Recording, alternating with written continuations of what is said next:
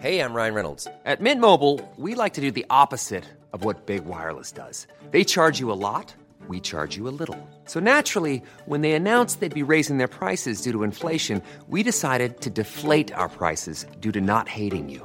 That's right. We're cutting the price of Mint Unlimited from $30 a month to just $15 a month. Give it a try at mintmobile.com/switch. $45 up front for 3 months plus taxes and fees. Promo rate for new customers for limited time. Unlimited more than 40 gigabytes per month. Slows full terms at mintmobile.com.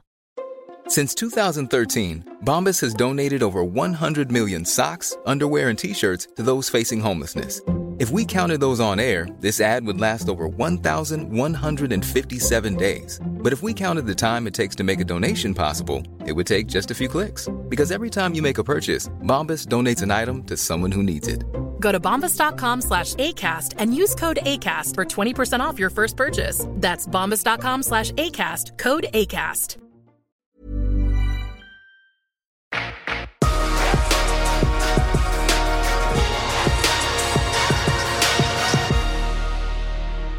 Welcome back, fellow optimists. Sophia Tapia here, your host on the Future Positive Podcast, a podcast from X Prize that aims to bring you the most future-forward topics from the world's brightest minds. On today's podcast, we bring you a discussion recorded back in February at the X Prize Rainforest Summit between two incredible conservationists, Hindu Umaro Ibrahim and Shaila Raghab. Hindu is one of the world's leading environmental activists and geographers. She has also dedicated her life to highlighting the roles of indigenous peoples and local communities in protecting our planet. Shaila leads Conservation International's climate strategy, which builds and supports the global development and implementation of climate change mitigation and adaptation. Their fascinating conversation dives deep into people, climate, and policy, and why the world needs much more than international climate agreements. So, settle in, set your phone to Do Not Disturb, and enjoy some radical thinking. The first question to get us started on this discussion, what is your take on, we know that the global process really started through the Rio Conventions. The underlying premise of the Rio Conventions was the idea of sustainable development, and we saw the Millennium Development Goals, and of course now we're in the SDGs and Paris Agreement and the post-Aichi targets framework. How far or what are your lessons learned from the last few decades of global cooperation on environmental action? And what do you think is the most critical need now to kind of take us into the next decade? Hi, Shaila. It's so great pleasure to be with you here in these conversations and discuss about environment. So as I'm coming from indigenous communities, when we discuss about environment, we are discussing about home. We are discussing about the place where we come from, where we live from, and where we grow up there. So Shaila, to your questions, of course, we have 20 years and now more. When the 3 Rio Conventions, from climate change to biodiversity to desertification convention, was established. So when it was established, it was just to protect our nature, to protect our environment, to restore the ecosystem, to give the respect to the peoples and nature, to see how we can live in harmony. But what was happening? All what we see as indigenous peoples, we see the environment is becoming more and more critical, degraded. We see how much we lost our biodiversity. So the IPCC, who is the expert group of the biodiversity, said we lost more than 60% of our species. And I can tell you, I witnessed it in Chad. I know that the kind of herb, the kind of birds that we used to play with, disappear. Numbers of them disappear. And we know the space where we used to be, the world wilds. We have all the animals. Of course, we are in savannas. We have lions, we have rhinos, we have all the giraffe. So the place that they used to be there, they moved, they are not there, they are in another place. So we do experience the climate impact with all the extreme weather events, from desertification to all the rain season who change a lot. So all those years, we are seeing that the environment was not protected. Even we have established all those areas to protect our nature, it do not work well. until we change to the new era. Of course, we come to the 2015, the Paris Agreement, when we come all together and adopt it. But before we enter to this, I really wanted to know, what do you know about that? I mean, what was also your thought about all the 20 past years on the environmental issues that we passed through it? Thank you, Hindu. I think I have a very similar impression as you. I mean, I think that the whole idea of sustainable development in the 1990s was very compelling, right? It was this idea that we can't develop economically as a society without considering the environment. But I think we're at a point where sustaining our previous model and previous way of organizing society isn't good enough.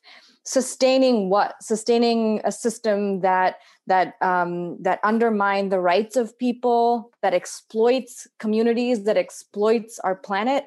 That isn't a model that we should be trying to sustain. We actually need to look at transforming into a system that's regenerative, that's restorative, and that upholds the rights of people and upholds our respect for the planet.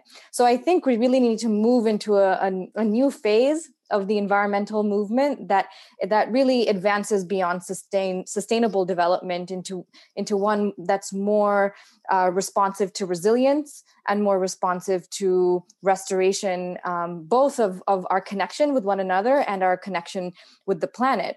And I think that having the Paris Agreement really unify countries around a common purpose and a common global temperature target was really powerful. And we've already seen the kind of ripple effect it's had among the private sector and really trying to devolve action to states and cities and to communities, to religious groups.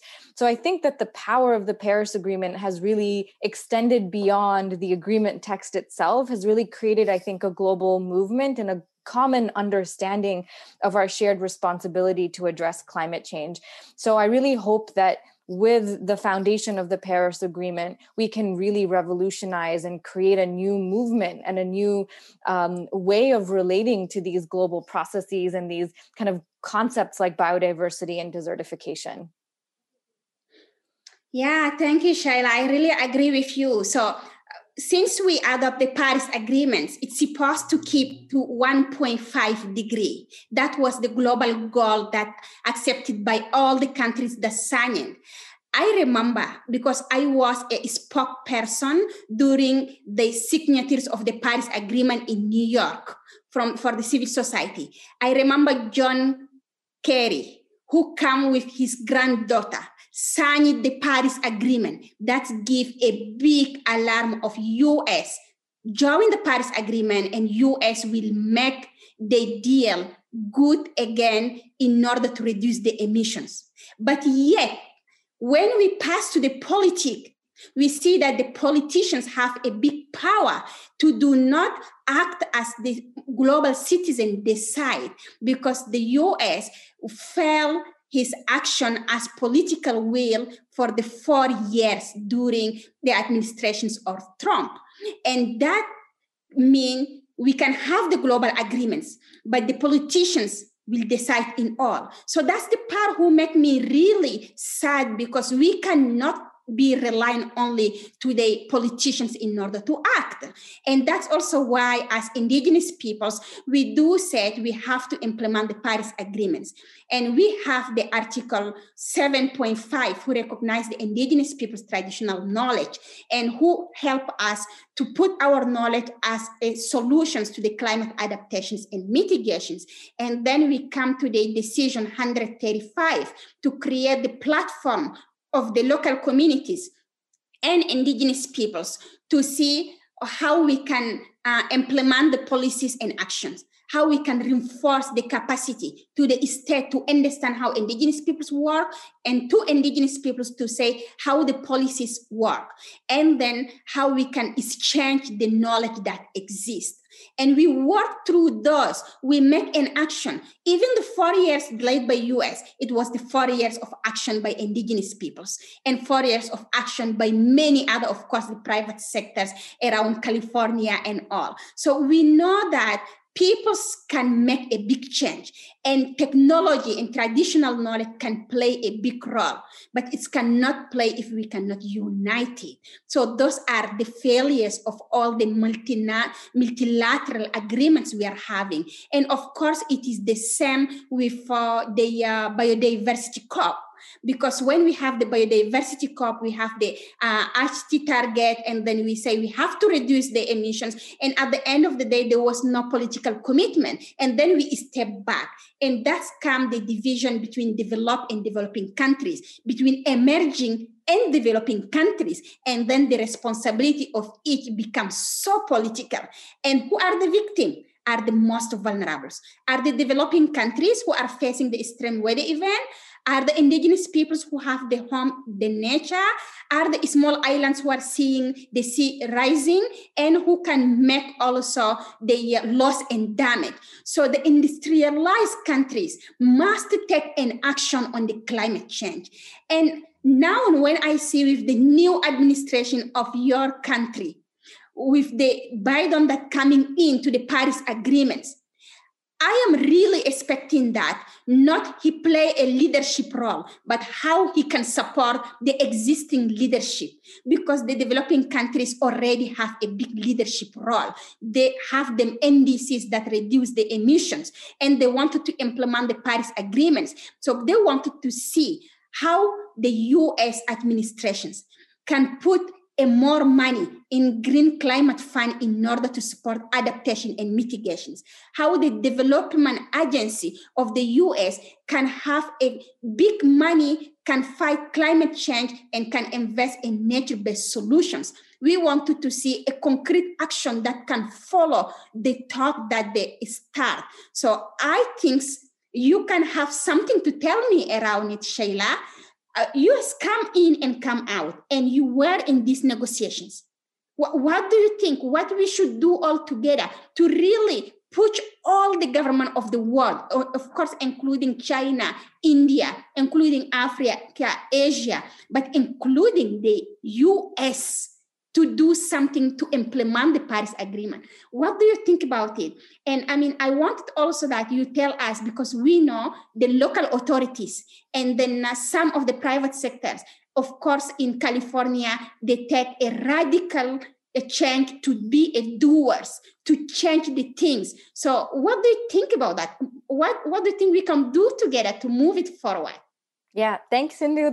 It's I think so incredibly exciting, the moment that we are at now. I mean, I think seeing the possibility of the next decade, but then also seeing the resurgence and the renewal of U.S. leadership, I think is a game changer. And like you reflected, I think we all felt the lack of U.S. leadership over the last 4 years in terms of really just maintaining or sustaining a pace of progress at the global level. But that said, I think where we saw all of the action then was really the leadership on the part of local communities and non-state actors, which really, I think, fills me with so much optimism and hope about the possibility for collectively addressing climate change.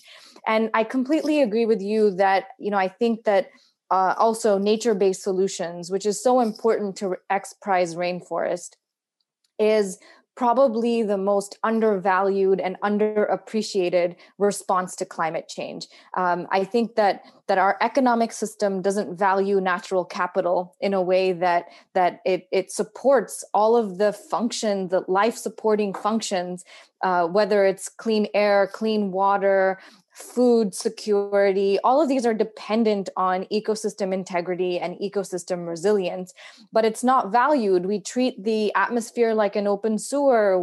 There's no penalty for polluting and for exploiting nature. At the same time, nature stores a lot of carbon. There's more carbon stored in natural ecosystems. There's 5 times as much carbon stored in natural ecosystems than in the atmosphere. So we can't afford to keep exploiting, destroying, and damaging our nature not only for climate change and for emissions, but also for our resilience, for our safety. I mean, we also recognize that pandemics are, the risk of pandemics are higher when we have exposure to forest fragments and to the edges of forests.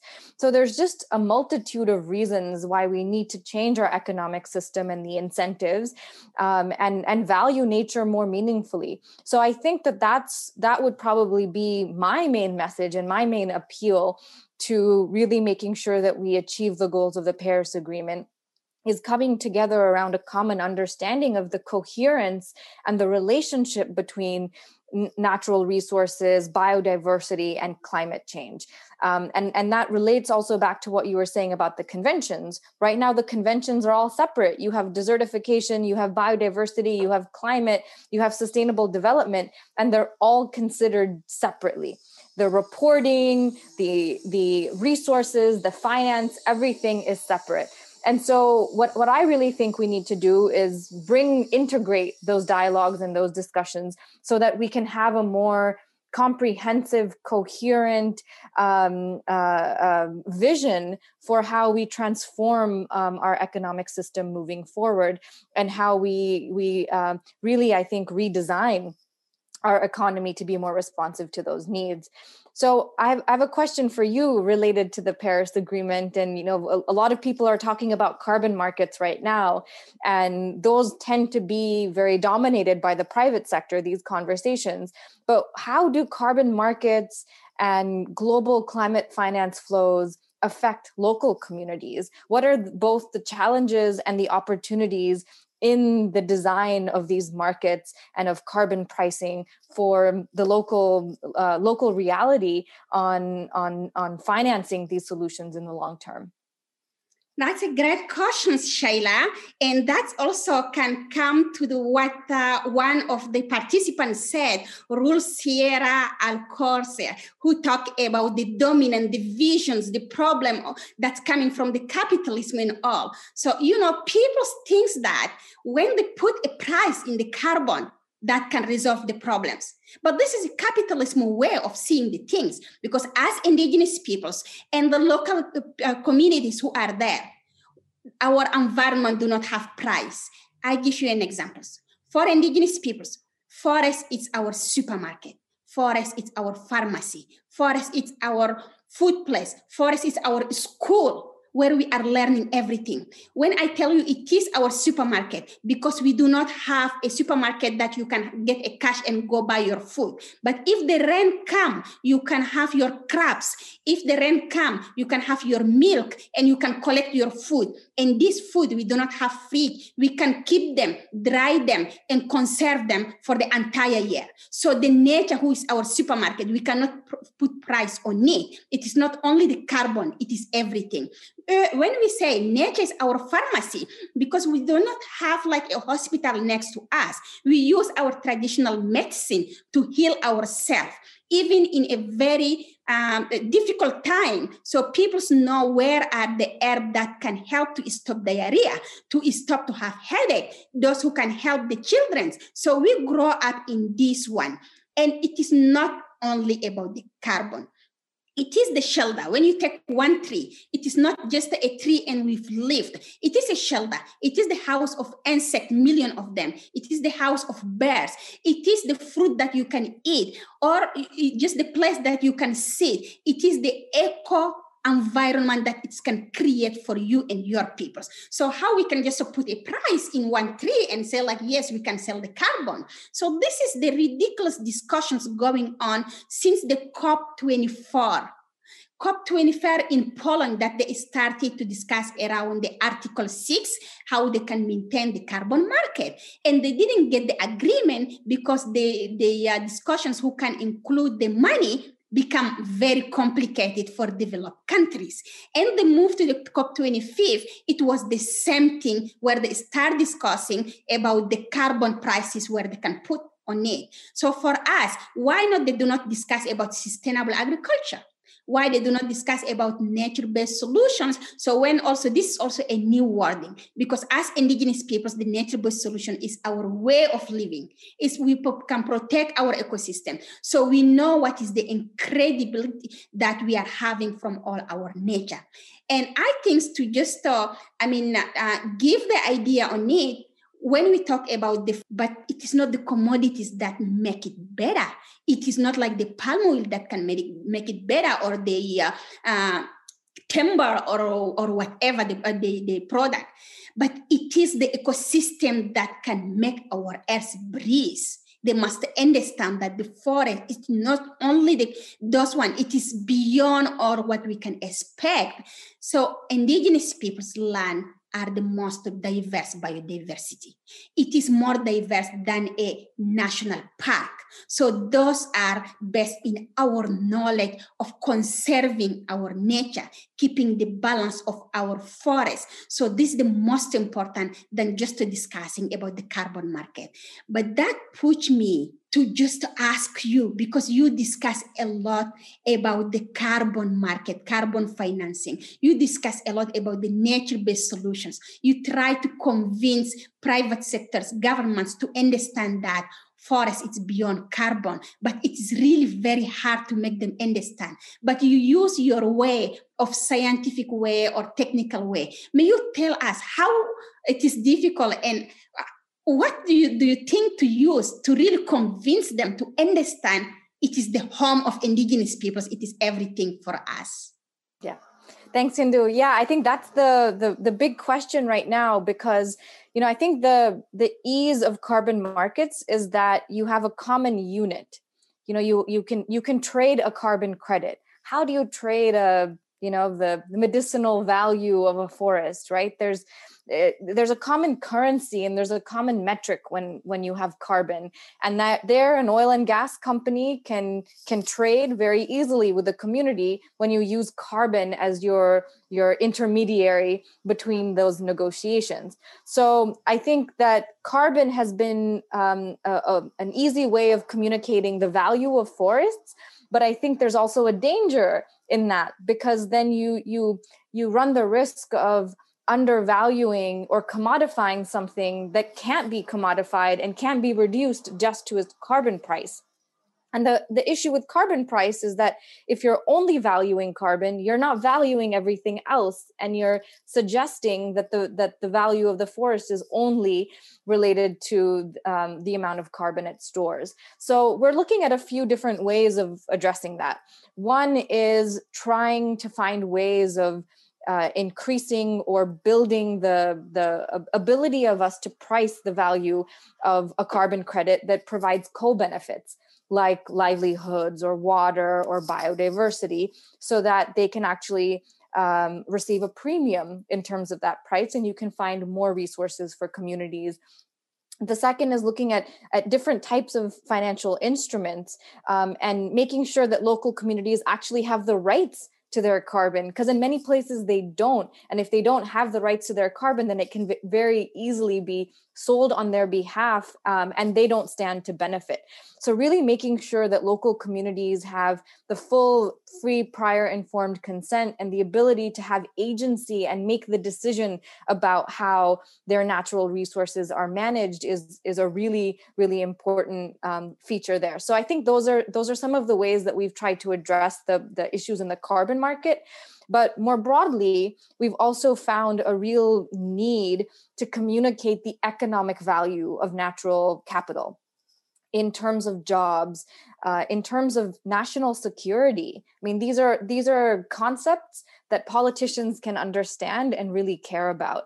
And as you know, there's also a demonstrable, clear connection between conflict and natural resources, and the extent to which we can manage our natural resources more effectively. It can increase stability in communities as well, and reduce the risk of loss and damage and forced migration, which is destabilizing a lot of countries around the world. So trying to create a narrative that responds to what politicians care about is another thing that we do quite frequently in our work, and I'm sure you do as well in your advocacy around the UN as well. Yeah, Shayla, we have some questions that coming on. Why not I propose to you, we try to respond to the questions, and there is one subject who is very important. We should talk a little bit about why we are joining the board of XPRIZE, why we need to have the fast solutions from technology and traditional knowledge. But I'm seeing that we have some of the questions, and one of them is coming from the Jennifer Johnson. She said that one mind to ask, when we address life on land, what does an eco school look like?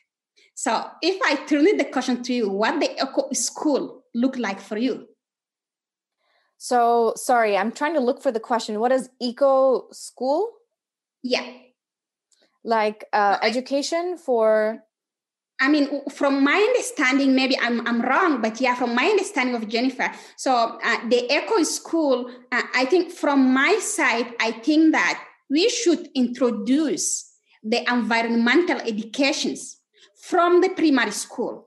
I give you the examples. In my community, you know, we do not send the children to school. Even if we wanted to send them, there is no school. So we cannot lie around that.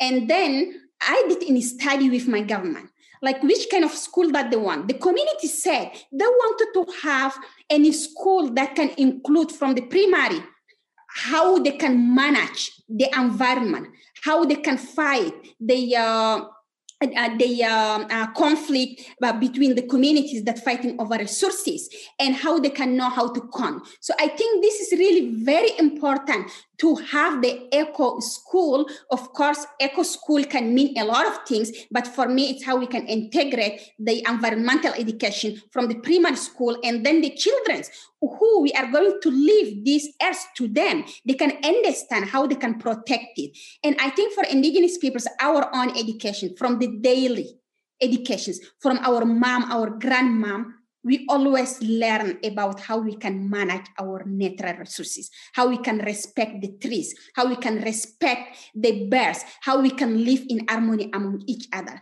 And you know, as a pastoralist cattle health moving from one place to another one, so you can have a boy of 7 years old who can go after 100 cattle, and they brood who have lions, who have all the dangerous animals, but they live together.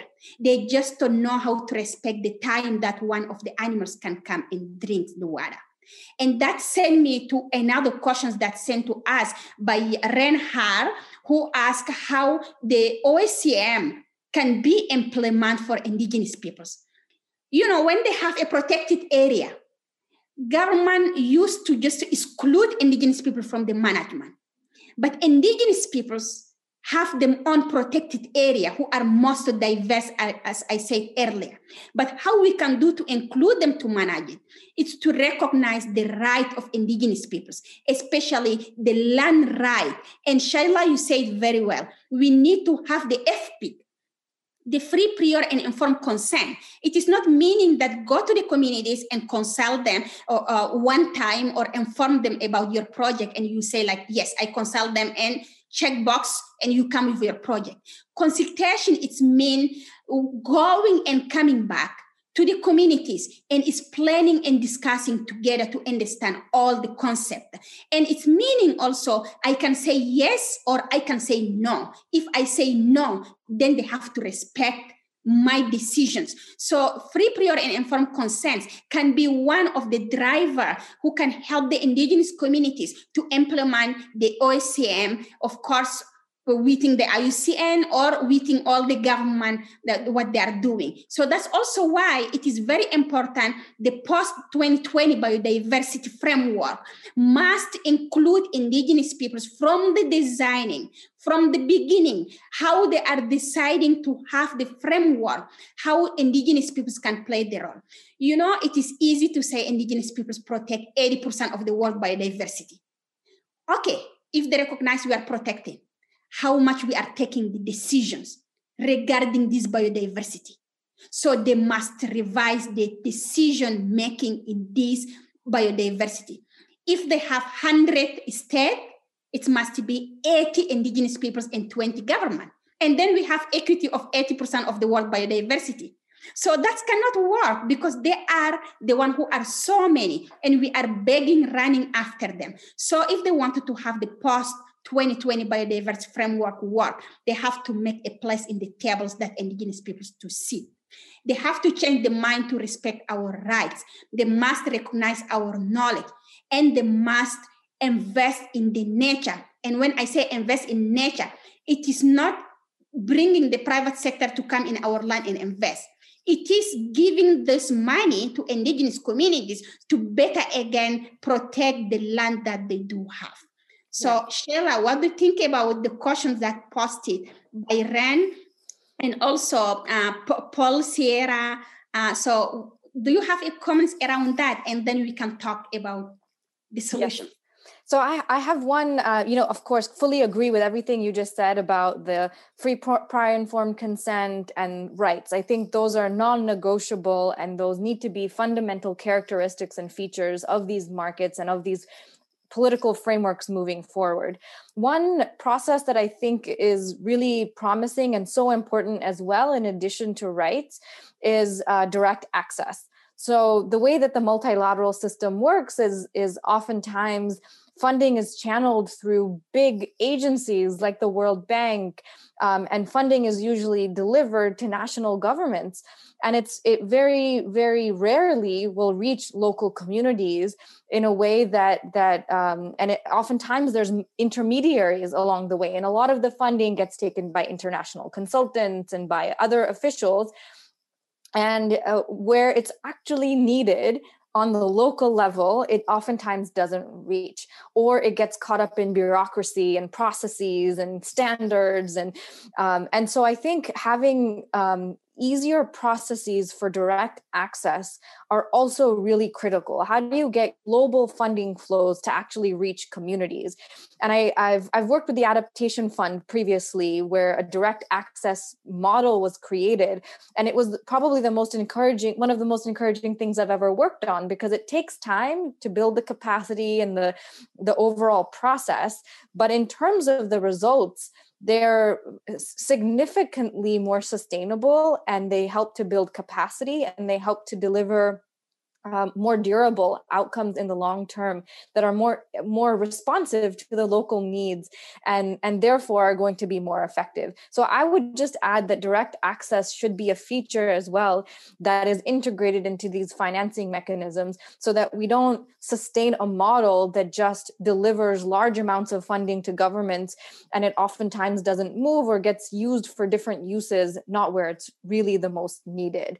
I also completely agree that having environmental education should be a requirement for every student. It shouldn't be that climate change is something that you study on the side and you need a specialty. It should be integrated into every discipline, because you can't have an economy on a planet when there's when you're experiencing such severe impacts of climate change. We're not going to be able to keep the same type of financial markets or even the same type of structures in the future without having responsiveness to environmental issues and climate change. So I also fully agree that eco school is a really important need moving forward.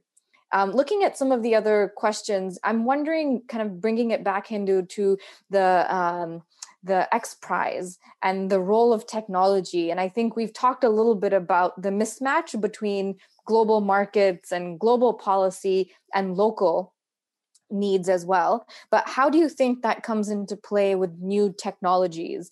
So when you're using drones or you're using remote sensing to make decisions about land use, or even technologies like blockchain, do these give you hope about the possibility of accelerating progress, or are you more concerned about the access of local communities to these technologies, undermining the lack of access to these technologies, undermining their ability to take part in this global economy and make use of those technologies in the long run? What do you think about that? Yeah, Sheila, I think firstly, XPRIZE is one also of the great initiative that can help maybe showing the best practices and encouraging people that creating solutions and innovations to protect our forests and to restore our biodiversity. So that's also, I think, one of the reasons you and I accept to be in the board, and then try also to discuss and see if there is a wrong solution or wrong proposition coming in. So, I mean, what I think for the XPRIZE and any other prizes that coming around nature, or around sustainable development or sustainability or environment, climate change, forest, or whatever, they must respect the peoples living in this nature. They cannot just be studying the school and say, I am expert of the nature and I can apply for a prize and get a money and go to the land of someone.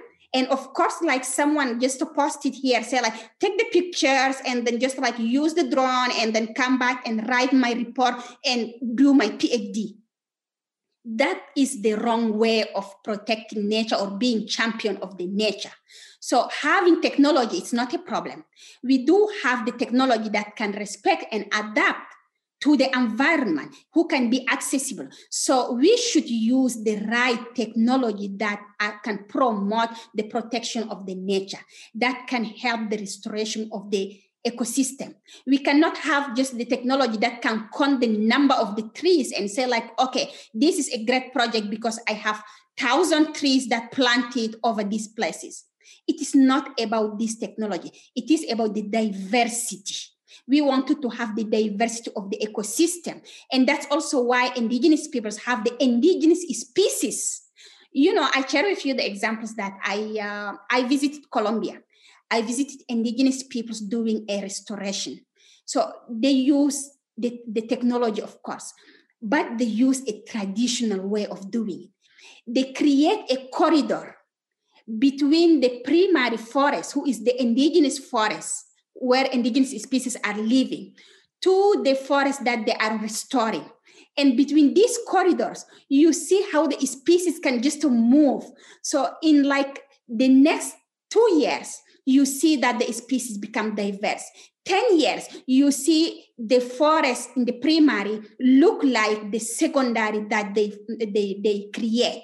So it will create a diversity. So we do not want to have the technology who can conjure the numbers, because our world are so obsessed about the data. We wanted to have data. We want to have a statistic. We want to have the vision. Yes, it's important. I do not say no. But we wanted to see the realities, how those technology can serve the peoples that living on this place, who can include them. Because if we do also the prices who have to monitor the things and make a paperwork, I think it is excluding many of indigenous peoples who are expert of the nature. So we must make it open and inclusive, not just other peoples who know how to write and read on the price and go to the indigenous peoples, ask them to implement. No. How we can have it open, the indigenous peoples also can access themselves, can access the resources, can be the champion, can be recognized. They can know, learn how to do them on photos, them on videos, and make the prices even more excited and make the price different. Because what's make this price different than others? If it cannot give access to the communities who do not use to get access. And that can have the concept of leaving no one behind. And then leaving no one behind by building the solutions, by having the right technology. I give you the examples of what I did. I use the 3D participatory mapping, who is the exercise putting together the science knowledge, coming from geographical knowledge, from technology, because we use the GPS, and then coming with the traditional knowledge of indigenous peoples. We put that together. We build a bridge between the two knowledge systems, and community build the map themselves. They build the model. They put all the knowledge. You know, when we finish the 3D participatory mapping, we have the satellite map and we have the traditional 3D participatory map. We have our map with more detail than the satellite map. So you see how much it is so rich. So indigenous peoples can know better their own technology. I'm calling my grandma, she is the best app that I never have. Because if you have your application, you need to charge your phone in the electricity. You need to have access to the internet. If one collapse, if you do not have battery or if you do not have internet, your application cannot work. But if you have my grandmother, she don't need battery. She don't need internet, but she can predict the weather for you. She can predict it just by observing the birds migration. She can say it by wind direction. She can explain it to you by cloud position. She can tell you this cloud will bring rain, but this one will bring wind, and this one can just go and collapse. She can predict the weather over the next 12 months. So, you know, the meteorological information, they can predict maximum maybe a month. And also, it will be not right because they can tell you it's going to be sunny and surprise it's rainy, or it's going to be rainy, surprise it is sunny. So it is not exact. But my grandmom app, she can tell you it's going to rain in the next couple of hours. It's going to be true. She can going to tell you that the next 12 months is going to be a dry season. And then she know how she can collect the food to save her generations. And it's going to be true. So why not? We cannot rely on the two knowledge system, from traditional knowledge to the science knowledge, and we can build a best prize ever who can protect and respect our forests. Lastly, on this one, when we wanted to protect the tropical forest, do not forget that other forests are in the door of the tropical forest. So the dry forests, the oases are very important part who are forgotten when we talk about the forest. But if we do not protect those who are making the door to the tropical forest, we will lose our tropical forest very quickly. So the price must be open to other forests who can protect the tropical forest. But Shayla, I know also you are a board member. Why do you accept to be board member? What do you think will be best design of this prize? Yeah, I think, thank you, Hindu. I think it's so exciting to be an advisory board member because I also see the potential of taking Indigenous knowledge and getting it out to more people. So I think there's a few different ways you can look at technology. One is making sure that technology helps support Indigenous leadership, access to resources, access to information, and helping Indigenous people and local communities benefit from advances in technology. But the other is helping the rest of us benefit from the legacy and the heritage of Indigenous people that we have lost because of our of being disconnected to the planet. So, you know, I live in California right now, and we've seen the extent of fires accelerating over the last few years. And I think there's just now a recognition of trying to return or restore some of the Indigenous practices of managing land here in California. I'd like for us to see how can we cultivate that sense of understanding more broadly, not just in places where there's fires. How do we bring a recognition of Indigenous knowledge to broader communities, to policies, to our broader system of land management? That is something that I think that this prize can really support and accelerate, and I think will go a long way in cultivating that connection between one another and connecting ourselves as humanity back to the planet in a way that only Indigenous people have been able to sustain and maintain until modern days. So I think I'm really excited to see what all of the teams are going to come up with. And I'm really excited to think about the creative applications of the technologies and the tools that they will develop in order to provide this dual dynamic of supporting local communities, but also elevating their knowledge in a way that can be globally applicable and globally used.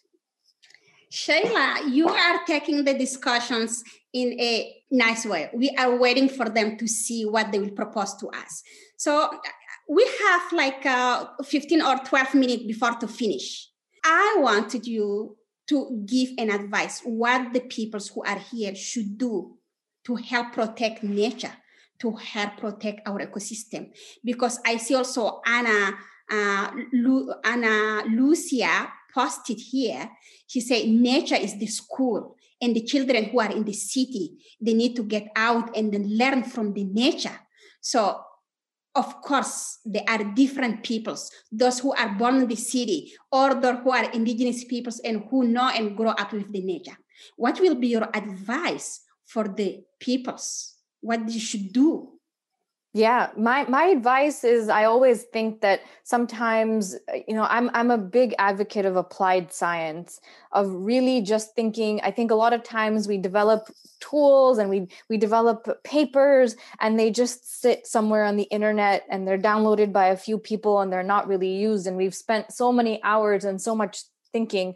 So I think just ensuring that the design of the approach up front is solving a real world problem and a real world need.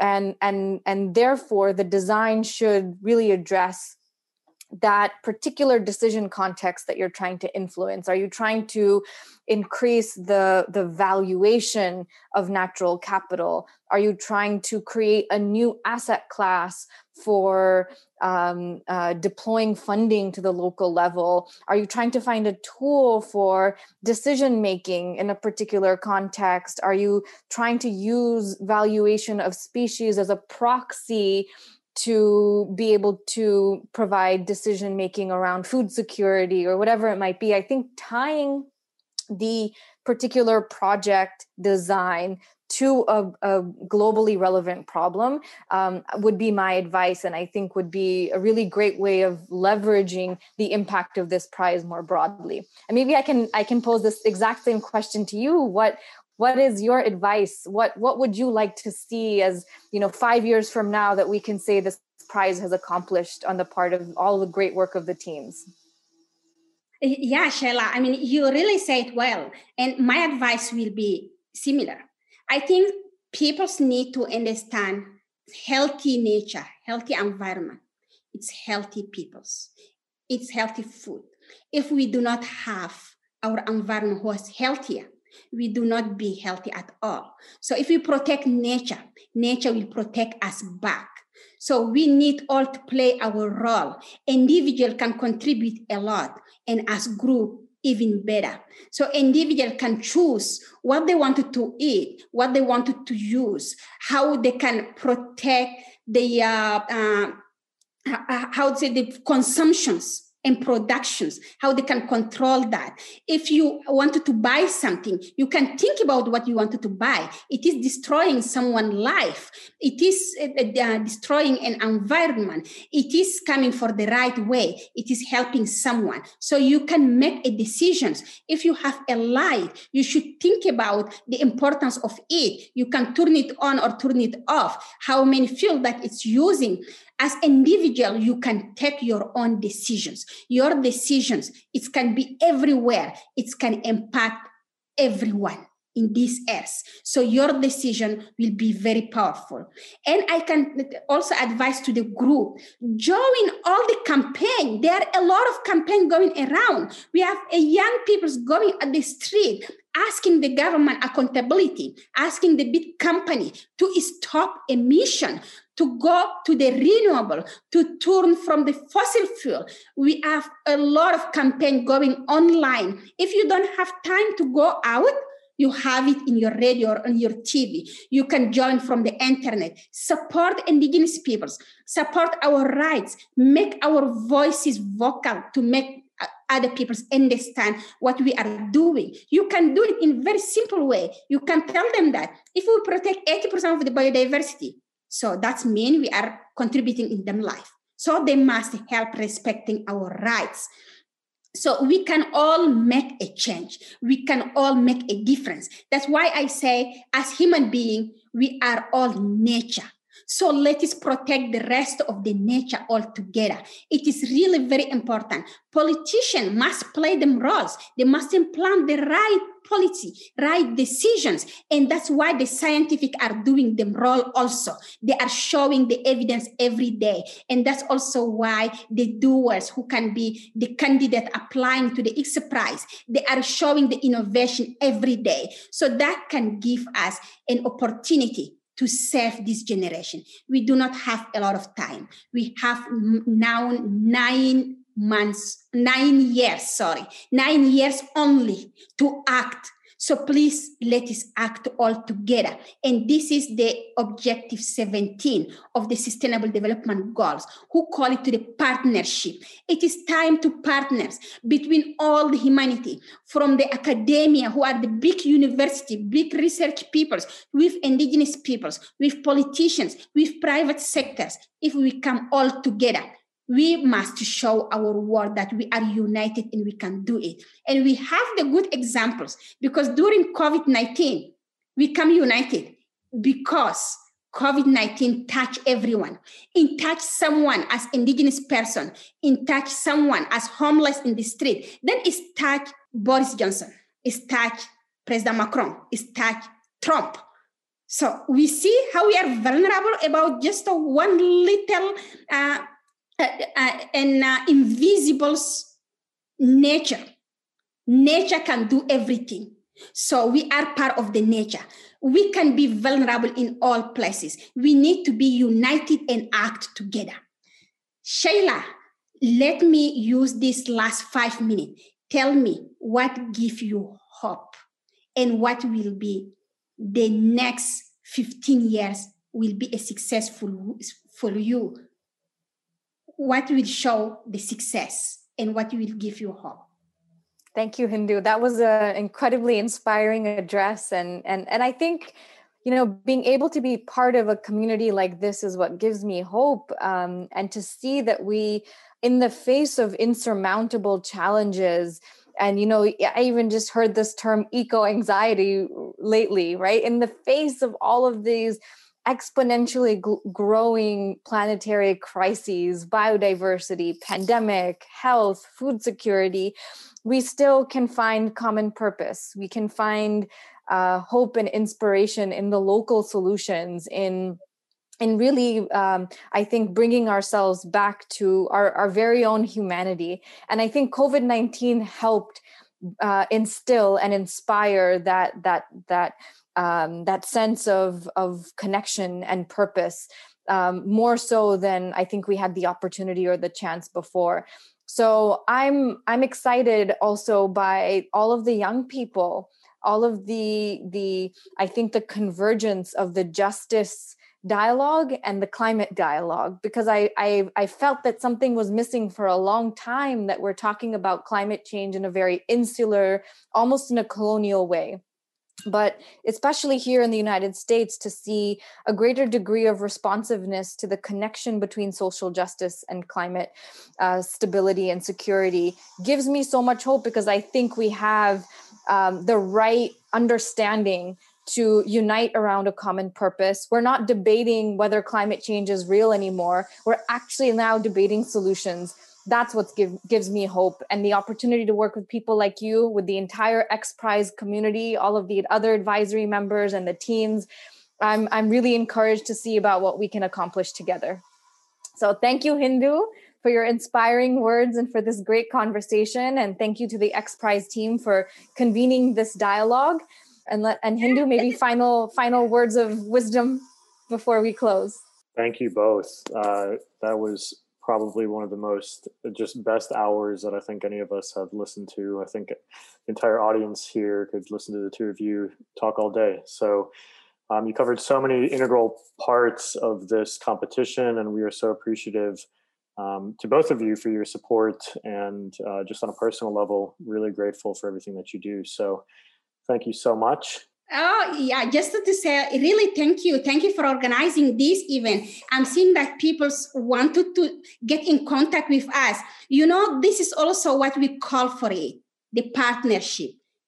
I and Shayla will talk with everyone who wanted to talk to us. We need to talk to each other, and that's how we can build the solutions, how we can see from our failures and build it up. So we will be happy to talk with you.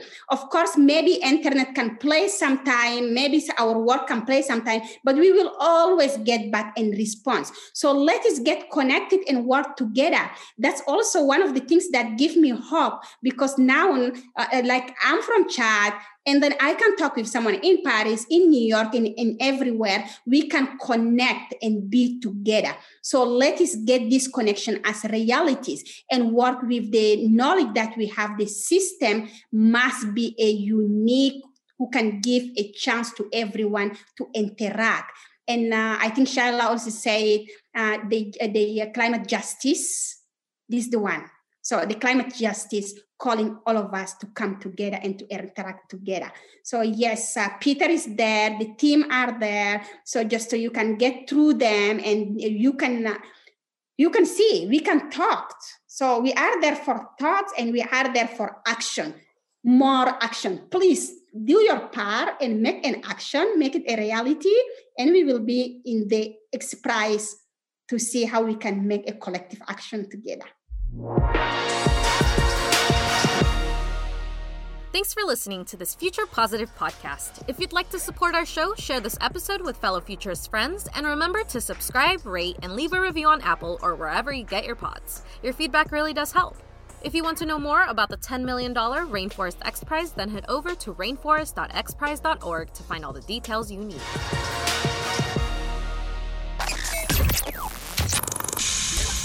This podcast comes from X Prize, a global future positive movement of over 1 million people and rising, delivering radical breakthroughs for the benefit of humanity.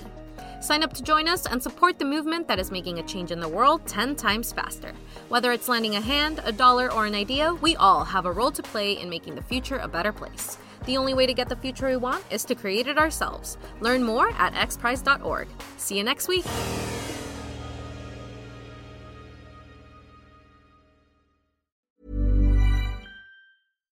When you make decisions for your company, you look for the no-brainers. And if you have a lot of mailing to do, Stamps.com is the ultimate no-brainer. It streamlines your processes to make your business more efficient, which makes you less busy. Mail checks, invoices, legal documents, and everything you need to keep your business running with Stamps.com.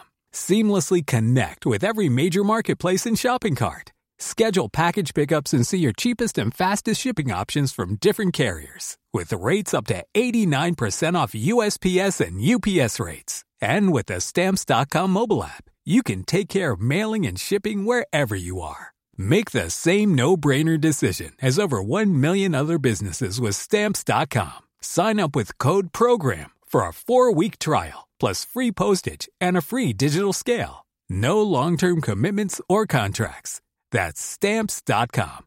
Code PROGRAM.